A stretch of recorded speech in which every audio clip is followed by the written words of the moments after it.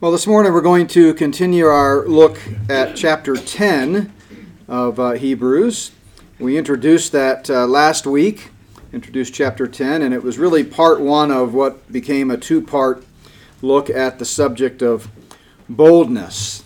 And to introduce this idea of boldness this week, I came across a story in the Epoch Times this week that really caught my attention. It's a story about Admiral James Stockdale, a Medal of Honor recipient. Now, some of you may remember James Stockdale as the VP candidate on the ticket with Ross Perot back in '92. I remember it well. That's the year we got married. It was election year. And he was a late addition to the ticket. They announced him just before the first vice presidential debate that year. And a lot of people had never even heard of him.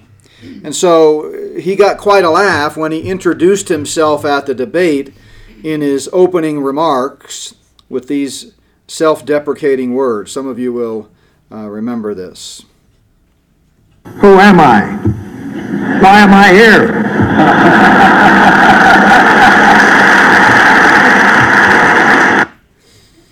But in reality, Stockdale's life is no laughing matter at all. As the story in the Epoch Times explains, he served 10 years in the Vietnam War, and on September 9th, 1965, his Douglas A-4 Skyhawk was shot out of the sky, forcing him to eject to save his own life. The North Vietnamese captured him that day, but little did they know then that they had taken in a very, very troublesome prisoner. They detained Stockdale at the infamous Hanoi Hilton, and Stockton, who was a natural leader, quickly earned the respect of his fellow American prisoners of war. He established a code of ethics and rules to organize the prisoners, and he boosted their morale. When the abuse of American POWs reached a climax in 1969, Stockdale was selected by his captors as a trophy for their propaganda. Well, knowing that he would be paraded in front of the cameras that he would not be paraded in front of the cameras if he was disfigured, he cut his own scalp with a razor, and then he beat his own face with a wooden stool, foiling his captors' plans. After Stockdale found out that several POWs had been tortured to death, he slit his own wrists to show that he would rather die than capitulate to his captors. Well, from that night on, the practice of torturing American POWs stopped in that facility. Stockdale finally returned home to the United States in 1973 after 7.5 years in a prison camp. In 1976, he was awarded the Medal of Honor for his heroism. And in an interview, he was once asked how he persevered while in Vietnam. "I never lost faith in the end of the story," replied Stockdale. "I never doubted not only that I would get out, but that I would prevail in the end and turn the experience into the defining event of my life." Well, he was then asked by the interviewer about the kinds of soldiers who didn't make it out of the Hanoi Hilton alive. "The optimists," came the response. And then he went on to explain. They were the ones who said, "We're going to get out by Christmas." And Christmas would come and Christmas would go. And then they'd say, "We're going to get out by Easter." Easter would come and Easter would go. And then Thanksgiving, and then it would be Christmas again. And they died of a broken heart, Stockdale said. Then after a reflective pause, he finished his thought with this profound statement. He said, quote, "This is a very important lesson. You must never confuse faith that you will prevail in the end, which you can never afford to lose, with the discipline to confront the most brutal facts of your current reality, whatever that might be." Boldness. That's what he's talking about. And the writer of Hebrews touches on both of those key concepts that Stockdale mentions, faith and boldness. He's talked a lot so far in our 9.5 chapters that we've studied about holding firm to the faith, not abandoning the faith. Keep trusting God. In good times and bad, God is faithful. Trust the Lord. But he's also now talking about boldness. And he challenges his readers throughout the epistle to have an unshakable faith in God. And that requires courage. Courage. Next week, we're going to get into the last part of chapter 10, which is one of those very strong warning passages, and it's often misinterpreted and misunderstood, but hopefully by now we've kind of seen the flow of thought and the context, and we understand exactly who the writer is speaking to and what he's talking about. So I encourage you to be sure and be here next week for the final part of chapter 10. But boldness is a real key theme, along with faith, in this letter. In fact, the key verse that I mentioned last week, which we're going to get to in the section of chapter 10 that we're looking at this morning, is verse 19. Therefore, brethren, having boldness to enter the holiest by the blood of Jesus. And this isn't the first time he's mentioned boldness. It was mentioned back in chapter 4 when he says, therefore come boldly to the throne of grace. As I pointed out last week, the word boldness is the Greek word parousia, and it just means, just like it does in English, boldness, courage, frankness, outspokenness. And last week we looked at 3 indications of fear from the first 10 verses of chapter 10. And I pointed out that, as he so often does, the writer begins this section by once again pointing out the weakness and the limitation of the old Jewish system that his readers were contemplating running to for refuge. And we mentioned that there are 3 things that indicate you're operating out of fear instead of boldness. One of them is a desire to retreat to your comfort zone. We talked about consensus. When your goal is to seek consensus, that's an indication of fear, not boldness. And then conformity. We talked about how that is also shows a lack of courage. But this morning I want us to pick up with verse 11, and I want to point out 5 reasons for boldness. 5 reasons for boldness. I'll start with this quote by the famous C.S. Lewis. He said, courage is not simply one of the virtues, but the form of every virtue at its testing point. In other words, no matter what your gifts, no matter what your virtues, your strengths, we all are going to face times when we need boldness. We need resolve. And I think that is what the writer is getting at here in chapter 10. So turn with me to chapter 10. I want to pick up in verse 11 as we look at 5 reasons for boldness. And the first reason is this: the permanence of Christ. The permanence of Christ. Now, that might not resonate with us in our current culture when we first hear it, but I can guarantee you it certainly would have resonated with the original readers. And you'll see why in just a moment when we talk about permanence. Verse 11 says, every priest stands ministering daily and offering repeatedly the same sacrifices, which, he says, can never take away sins.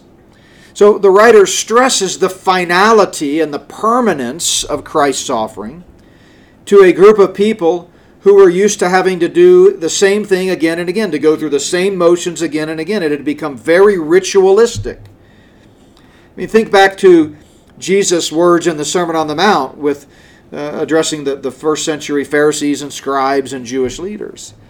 And they were all very good at dotting their I's and crossing their T's. They would pray loud prayers, have the large phylacteries, wear the proper clothing. They made sure that they stood out with the rituals of the day associated with the Old Covenant.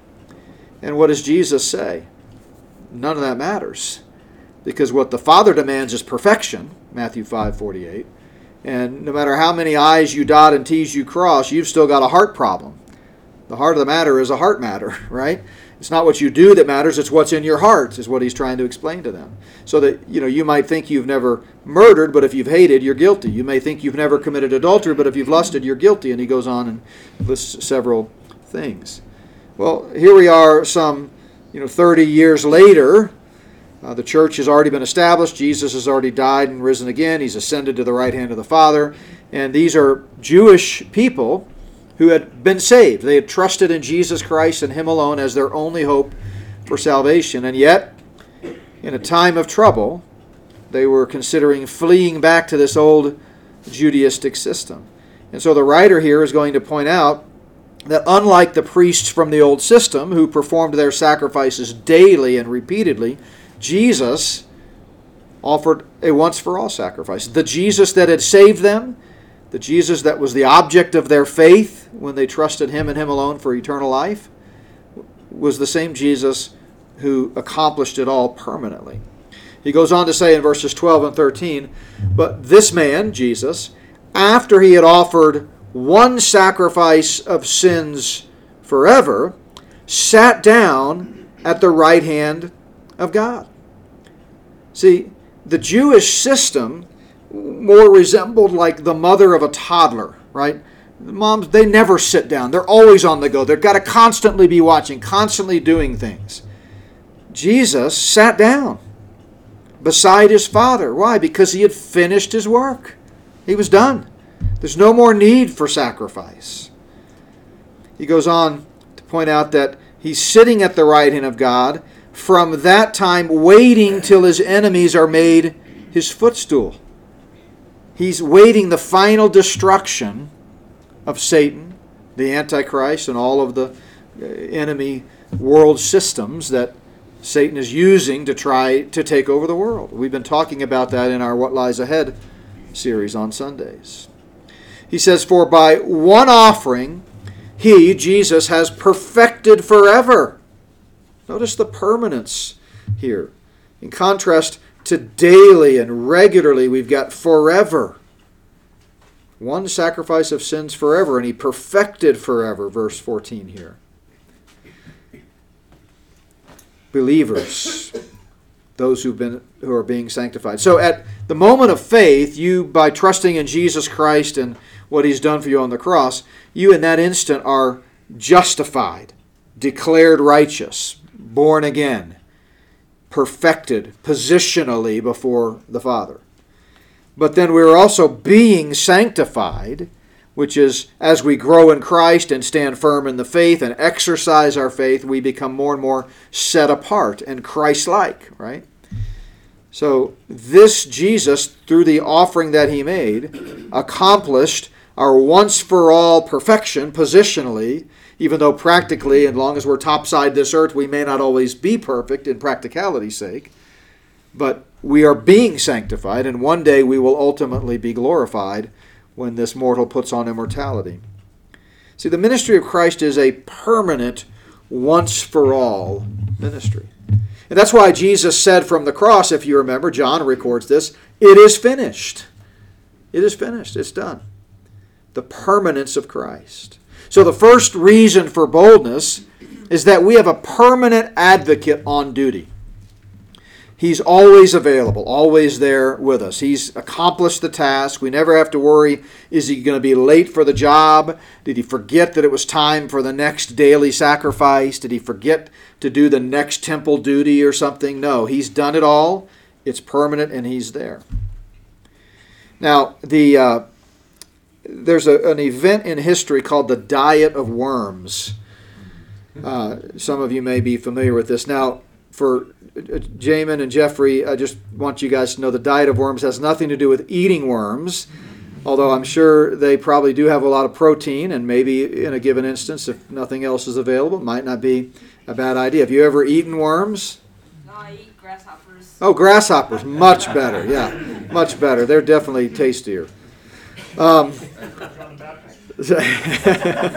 that? Yeah, that's right. That's good shoes to follow in.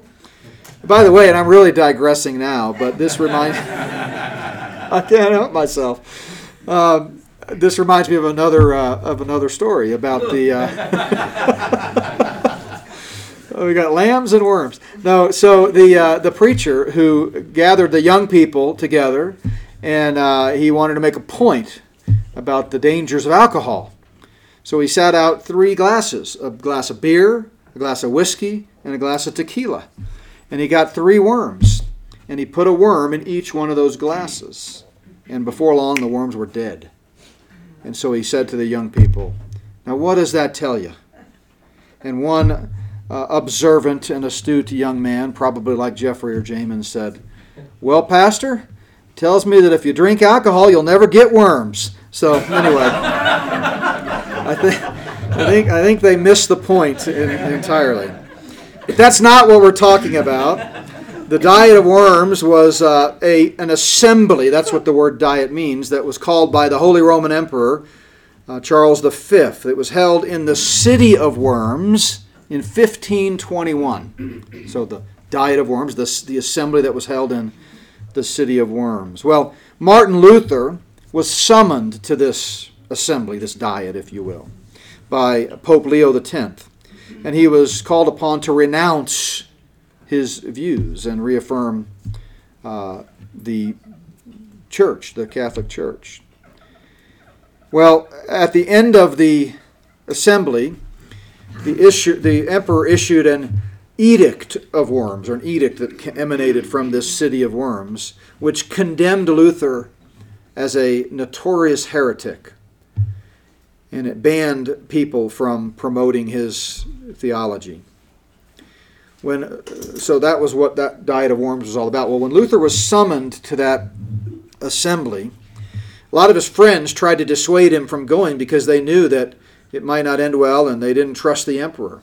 And listen to what Luther said, quote, "I am determined to enter the city in the name of the Lord Jesus Christ, though as many devils should oppose me as there are tiles upon the houses at Worms."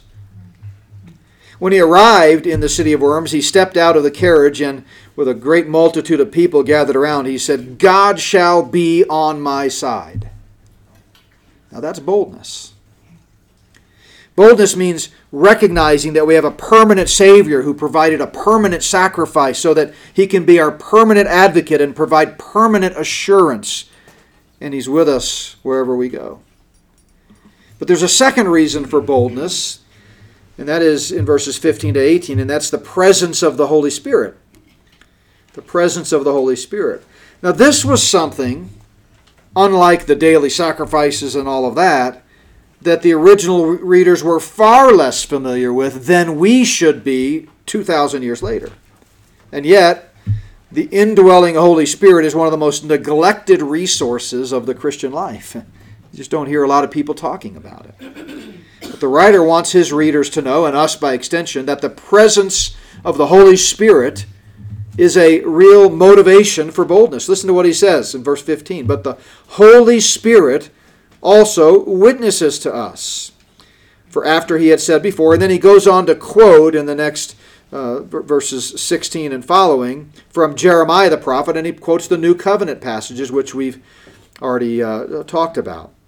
But what he's saying is the Holy Spirit testified through the prophet Jeremiah about a new relationship with the Father that was coming one day.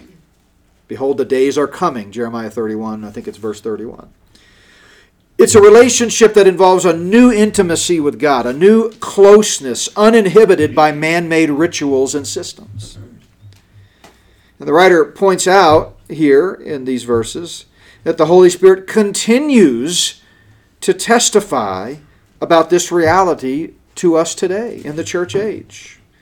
Remember, the church age is a foreshadowing, a foretaste of things to come. The church age, according to the Apostle Paul, was a mystery, unrevealed in the Old Testament. And it's also a time that is characterized by blindness for Israel, and a time that is characterized by trying to get Israel's attention. So that the nation of Israel, the next time when Christ comes back, will think back on the intimacy and the special relationship that the body of Christ, the church, has had with God the Father through Christ and his sacrifice. And they will say, we want that intimacy. And so really the church is just a foreshadowing of things to come. And Paul describes the ministries of the Holy Spirit in our lives in Romans 8, among many other places, but Romans 8 is rich with reminders about the Holy Spirit. He says, you did not receive the spirit of bondage again to fear, but you received the spirit of adoption. Notice the capital S, the Holy Spirit, by which we cry out, Abba, Father. He goes on to say, the Spirit himself bears witness with our spirit that we are the children of God. See, one of the unique things that we have in this present age is the indwelling Holy Spirit. The Jews did not have that. Now, the Holy Spirit is God. He's eternal. It's not like he came into existence in the church age, but he took on a new ministry in the church age, which is the permanent indwelling. No longer do believers in this present age have to pray like David did in Psalm 51, take not thy Holy Spirit from me, because it's not possible. He is with us until the day of redemption. He is the seal on our lives. He is permanent. Jesus told the disciples in the upper room, I will give you the Holy Spirit, and he shall abide with you forever. And that should embolden us. Because if your source of strength is in some type of statue or icon or ritual or sacrament or picture or candle, like so many rituals are in ritualistic churches today, and you're locked away in a dungeon like Admiral Stockdale was, what are you going to do? But our source of strength comes from the indwelling Holy Spirit, who is with us forever. And he bears witness that we're a child of God. And as a child of God, we've got a Father who is all-powerful and all-knowing, and nothing can defeat him. Later on in the same chapter, Paul says, the Spirit also helps in our weaknesses. For we don't know what we should pray for as we ought, but the Spirit himself makes intercession for us. You ever been in a situation where you're so burdened, so distracted by the anxieties of life, you don't even know where to begin to pray? Isn't it great to know that our Holy Spirit in those moments is praying for us? Amen. So Jesus, going back to the upper room, referred to the Holy Spirit as the Comforter. I'm shifting to the King James here because that's the way I memorized this verse, and the New King James translate this word parakletos that's highlighted there in red as helper, but it's actually comforter is the idea.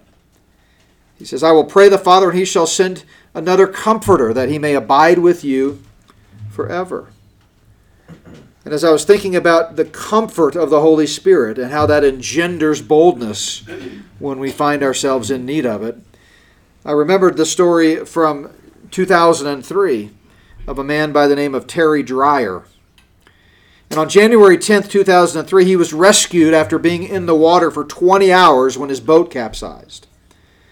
He later confessed that he felt sure he was going to die. But after what seemed like an eternity, a helicopter spotted him in the water and sent word to a nearby ship that was on its way to the Persian Gulf, a United States warship. And the name of that ship? The USS Comforter. And it was on its way to do battle, but it stopped to rescue just one man. If you ever feel like you're treading water and you don't know how much longer you can hang in there, just remember the Comforter is nearby. The Holy Spirit, he's right there with you. He knows exactly when and exactly how to deliver us. And that's why we can be bold when we need to be bold in the face of adversity. So we've seen the permanence of Jesus Christ, the presence of the Holy Spirit, and then he refers once again to the power of the blood. We've looked at the blood a lot. Looked at it last week, and a few weeks ago we had an entire message, By His Blood was the title of that message. But the writer keeps coming back to this notion as one of several key themes that would resonate with a Jewish culture that was surrounded by blood due to the sacrificial system. I mean, think about it. Have you ever stopped to think about how pervasive and prevalent blood was in the Jewish sacrificial system? These people saw it every day in some fashion or another. That's why he emphasizes the once-for-all sacrifice of the Lamb of God who takes away the sin of the world and the shed blood of Christ. And it's the power of the blood that gives us boldness. Notice what he says. Therefore, brethren, having boldness, this was our key verse that we've looked at already, by a new and living way which he consecrated for us through the veil, that is his flesh, having a high priest over the house of God. So the therefore that starts this sentence, and it's a very long sentence that continues on, sort of serves as a summary of everything that he's been saying in the context. In other words, in light of all this, we should have boldness to approach God in times of stress, in times of trouble. We can have confidence to enter God's presence because of what Jesus Christ has done for us, namely, he shed his blood for us. Never underestimate the power of the blood. Now again, this is one of those that they would understand the motivation of that. We've sort of lost its significance. But let me remind you, the blood is not significant, is not symbolic. It is not metaphorical. It is not just something we sing about or preach about. Jesus literally shed his blood. It was red like our blood. It was liquid like our blood. It flowed down his face and his arms and his body. It was messy and tragic. And unlike our blood, it was pure, untainted by sin. When we really stop and think about his blood, it motivates us to be bold for a lot of reasons. It reminds me of what Paul said, going back to Romans 8 once again, when he said, "He who did not spare his own son, but delivered him up for us all, how shall he not with him also freely give us all things?" If you're sitting in a captor's jail cell, or you're facing whatever enemy you want to put in that blank, you can say, you know what? My God and my Savior have gone to the extreme already. This is nothing for them. The power of the blood. The blood is powerful because it sets an example for us. And, I can't get through a single message through this series in Hebrews without mentioning Hebrews 12. And we're going to get there eventually. And when we do, I'll probably spend 6 hours on Hebrews 12, 1 and 2, because it's such a key verse. But the writer is building up to that moment where he reminds us that the blood of Christ and Christ's sacrifice set the example. Therefore, we also, since we are surrounded by so great a cloud of witnesses, let us lay aside the weight and sin that so easily besets us and run with endurance the race that is set before us, looking unto Jesus, the author and finisher of our faith, who for the joy that was set before him endured the cross, where he shed his blood, despising its shame, and is set down at the right hand of the throne of God. But not only is the blood powerful because it sets an example for us, the blood is powerful because it shows us how much Jesus loves us unconditionally. And unconditional love, secure love, engenders boldness, doesn't it? When you're not sure whether someone loves you, you're sheepish, you're uncertain, you're doubting. But when we have assurance, we can be bold because we know he'll never leave us. And the blood is powerful because it reminds us how valuable we are to God. That's what redemption is all about. We talked about redemption in our Wednesday night study, but we are bought with a price. How valuable are you? You're not just some ragdoll that was cast aside and forgotten about in prison or whatever struggle you're facing today, whether it's physical struggles, emotional struggles, financial struggles. David said, I've been young and I've been old. I've never seen the righteous forsaken. God loves us. We're bought with a price. And the value of an item is determined by the price someone pays for it, right? My mom was an antique dealer for many, many years, and for a period of time she had a retail storefront where she would get shipments from different places overseas and also do her own antique hunting, and she would resell them. And so when we lived in Houston, one time I was in the antique shop and I would walk around and there was all these things. I didn't have a clue what half of them were, and I'd be looking at it, and there'd be a price tag, $375. I'd say, what's this? It's a thingamajig, whatever the name for it was. She knew. And I'd say, wow, $375. Someone would actually pay that for this? Oh, yeah, they'd pay for it. And I went on and would look at these things, and finally it occurred to her, now, you do understand that until somebody actually pays $375 for that, we don't really know what it's worth, right? It's what someone's worth paying. And thrift shops and antique shops and all these flea markets are loaded with items that somebody thinks has a value, but until somebody ponies up and puts forth the money, you don't know how much those things are worth. It's probably going to be still in her house somewhere. I mean, this was 25 years ago when we lived, and I'm going to have to divvy it up when she goes home to be with the Lord if the Lord tarries is coming. And you know how much it'll be worth that at that point? As much as it takes time as it takes me to walk from the front door to the dumpster. Sorry, Mother, but because something is valued by what you pay for it. And we're valuable because God paid the ultimate price, the death of His Son, and Jesus shed His own blood. So, power of the blood is a powerful motivator. And then we see number 4, the promise of God. The promise of God in verses 22 and 23. Let us draw near with a true heart and full assurance of faith, having our hearts sprinkled from an evil conscience and our bodies washed with pure water. So here the author is finishing this long sentence. Another reason a lot of people think it was Paul, but we can't say for sure. But that started way back in verse 19. In other words, in light of this and this and this, now what's the point? Draw near in full assurance of faith. Why? He says, let us hold fast the confession of our hope without wavering. Why? Because here it is, He who promised is faithful. Now, we've been talking a lot about the kingdom promise of God that started all the way back in Genesis 3:15 and will find its full culmination at the end of the book of Revelation when Christ comes back and makes all things new. And we know that in Peter talks about how people are going to mock the promise of His coming, 2 Peter 3. And a lot of people today don't teach about the promised kingdom of God. They don't teach about the end times. That's what you've heard me call the 84% club, because 16% of the Bible is unfulfilled prophecy, and when you don't teach that or have no interest in that or no appetite for that, you're just an 84%er. And if you're comfortable with 84% of the Bible, good for you. I want 100% of the Bible.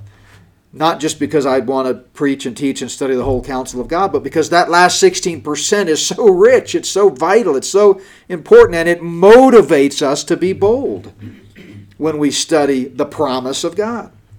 And the writer frequently has referred to this coming kingdom. In fact, way back in chapter 2, if you recall, he made it clear that God has not put the world to come of which we speak in subjection to angels, but in subjection to the Son. So the whole focus of the letter is on the world to come. Hang tough, hang tight. I know that Nero is persecuting you. I know it's tough. I know some of you are losing family members. But hang on, because the world to come is a far, far better thing. And God will reward you richly if you hang on to the faith. So the promise of God motivates us. And in an age when nothing can be counted on, we need something to count on, don't we? Well, count on the promise of God. Count on the promise of God. And then finally, and I noticed that we put out on our sign this week this reference. We see in verses 24 and 25 the fifth reason we can be bold, and that is the partnership of the church. The partnership of the church. See, we cannot do this alone. And the writer knew that. I remember hearing Adrian Rogers tell the story. Adrian Rogers is a great preacher, Southern Baptist preacher down in Memphis at Bellevue Baptist. He's with the Lord now, but boy, he was an incredible biblical communicator. And he told a story one time about a man who was going around bragging to everybody that he had cut off the tail of a lion with only his pocket knife. And he's just telling everybody and bragging about it. Finally, one fellow asked him, well, why didn't you cut off the lion's head? And the man goes, well, someone had already done that. So, we're in this together. It takes a group, right? And the quickest way to drift away from the Lord and become ill-equipped for the trials of life is to stop coming to church. Notice what he says. Let us consider one another in order to stir up love and good works, not forsaking the assembling of ourselves together, as is the manner of some, but exhorting one another, and so much more as you see the day approaching. The day there, I believe, is the return of Christ, though many people think contextually he was talking about the destruction of Jerusalem. And that's fine, I understand that view, but I think in light of everything he's been saying, he's pointing much further down the road than that. And that's the reason the New King James capitalizes it there, referring to the return of Christ. But notice twice in these two verses he uses the phrase one another. You've, I'm sure, heard a lot of talk about and noticed it yourself, the one another passages in the New Testament. By my count, there are 43 times that the New Testament epistles use the phrase one another to talk about how in the church we need each other. And two of them are right here in this passage. So we're told to love one another, admonish one another, care for one another, serve one another, bear one another's burdens, forgive one another, sing to one another, submit to one another, comfort one another, confess to one another, have compassion for one another, be hospitable to one another, minister to one another. And then here we see exhort one another, and consider there, the idea is there is stir up, motivate or push one another towards good works. See, it's much easier to do all of these things when you can look each other in the eyes.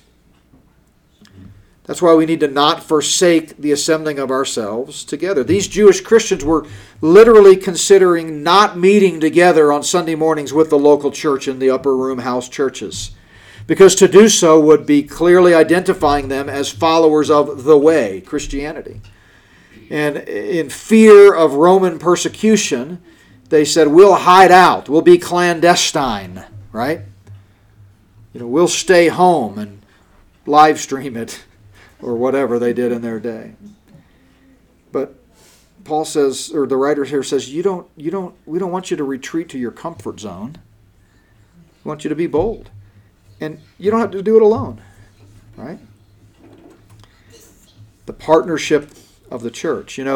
I don't know where we're headed in this world. It's just a crazy, crazy world. But there may come a day when we have to stand firm against government tyranny. And, I need you to promise me that if I get arrested for preaching the Word of God at Plum Creek Chapel, somebody will bail me out. So we're going to put a sign-up sheet at the back. And let's make sure, because Jesus said count the cost, so I'm just counting the cost to make sure I'm not going to be like Admiral Stockdale and spend 7.5 years. But we need the church. And the partnership of the church is a great reason for boldness. So there they are, the 5 reasons. The permanence of Christ, which was very meaningful to the original audience and likewise to us. The presence of the Holy Spirit, the power of the blood, the promise of God, and the partnership of the church. So I'll leave you with this takeaway. The children of Israel, going back before the church, on the banks of the Jordan were facing a daunting task. It was a time of uncertainty and anxiety. They had a great fear of the unknown. And remember what Joshua said to them, what the Lord said through Joshua as he tried to get them to be bold. Joshua 1:9. Have not I commanded you, be strong and of good courage. Don't be afraid or dismayed, for the Lord your God is with you wherever you go. That's a great verse to memorize, and I want to leave you with that. Let's pray. Father, we do thank you for just this reminder of the call to boldness and the reasons for boldness. And Lord, I thank you that we have the privilege of being a part of a local body that is made up of mature believers, brothers and sisters in Christ who can work together with one another to do the right thing and to encourage and lift up one another.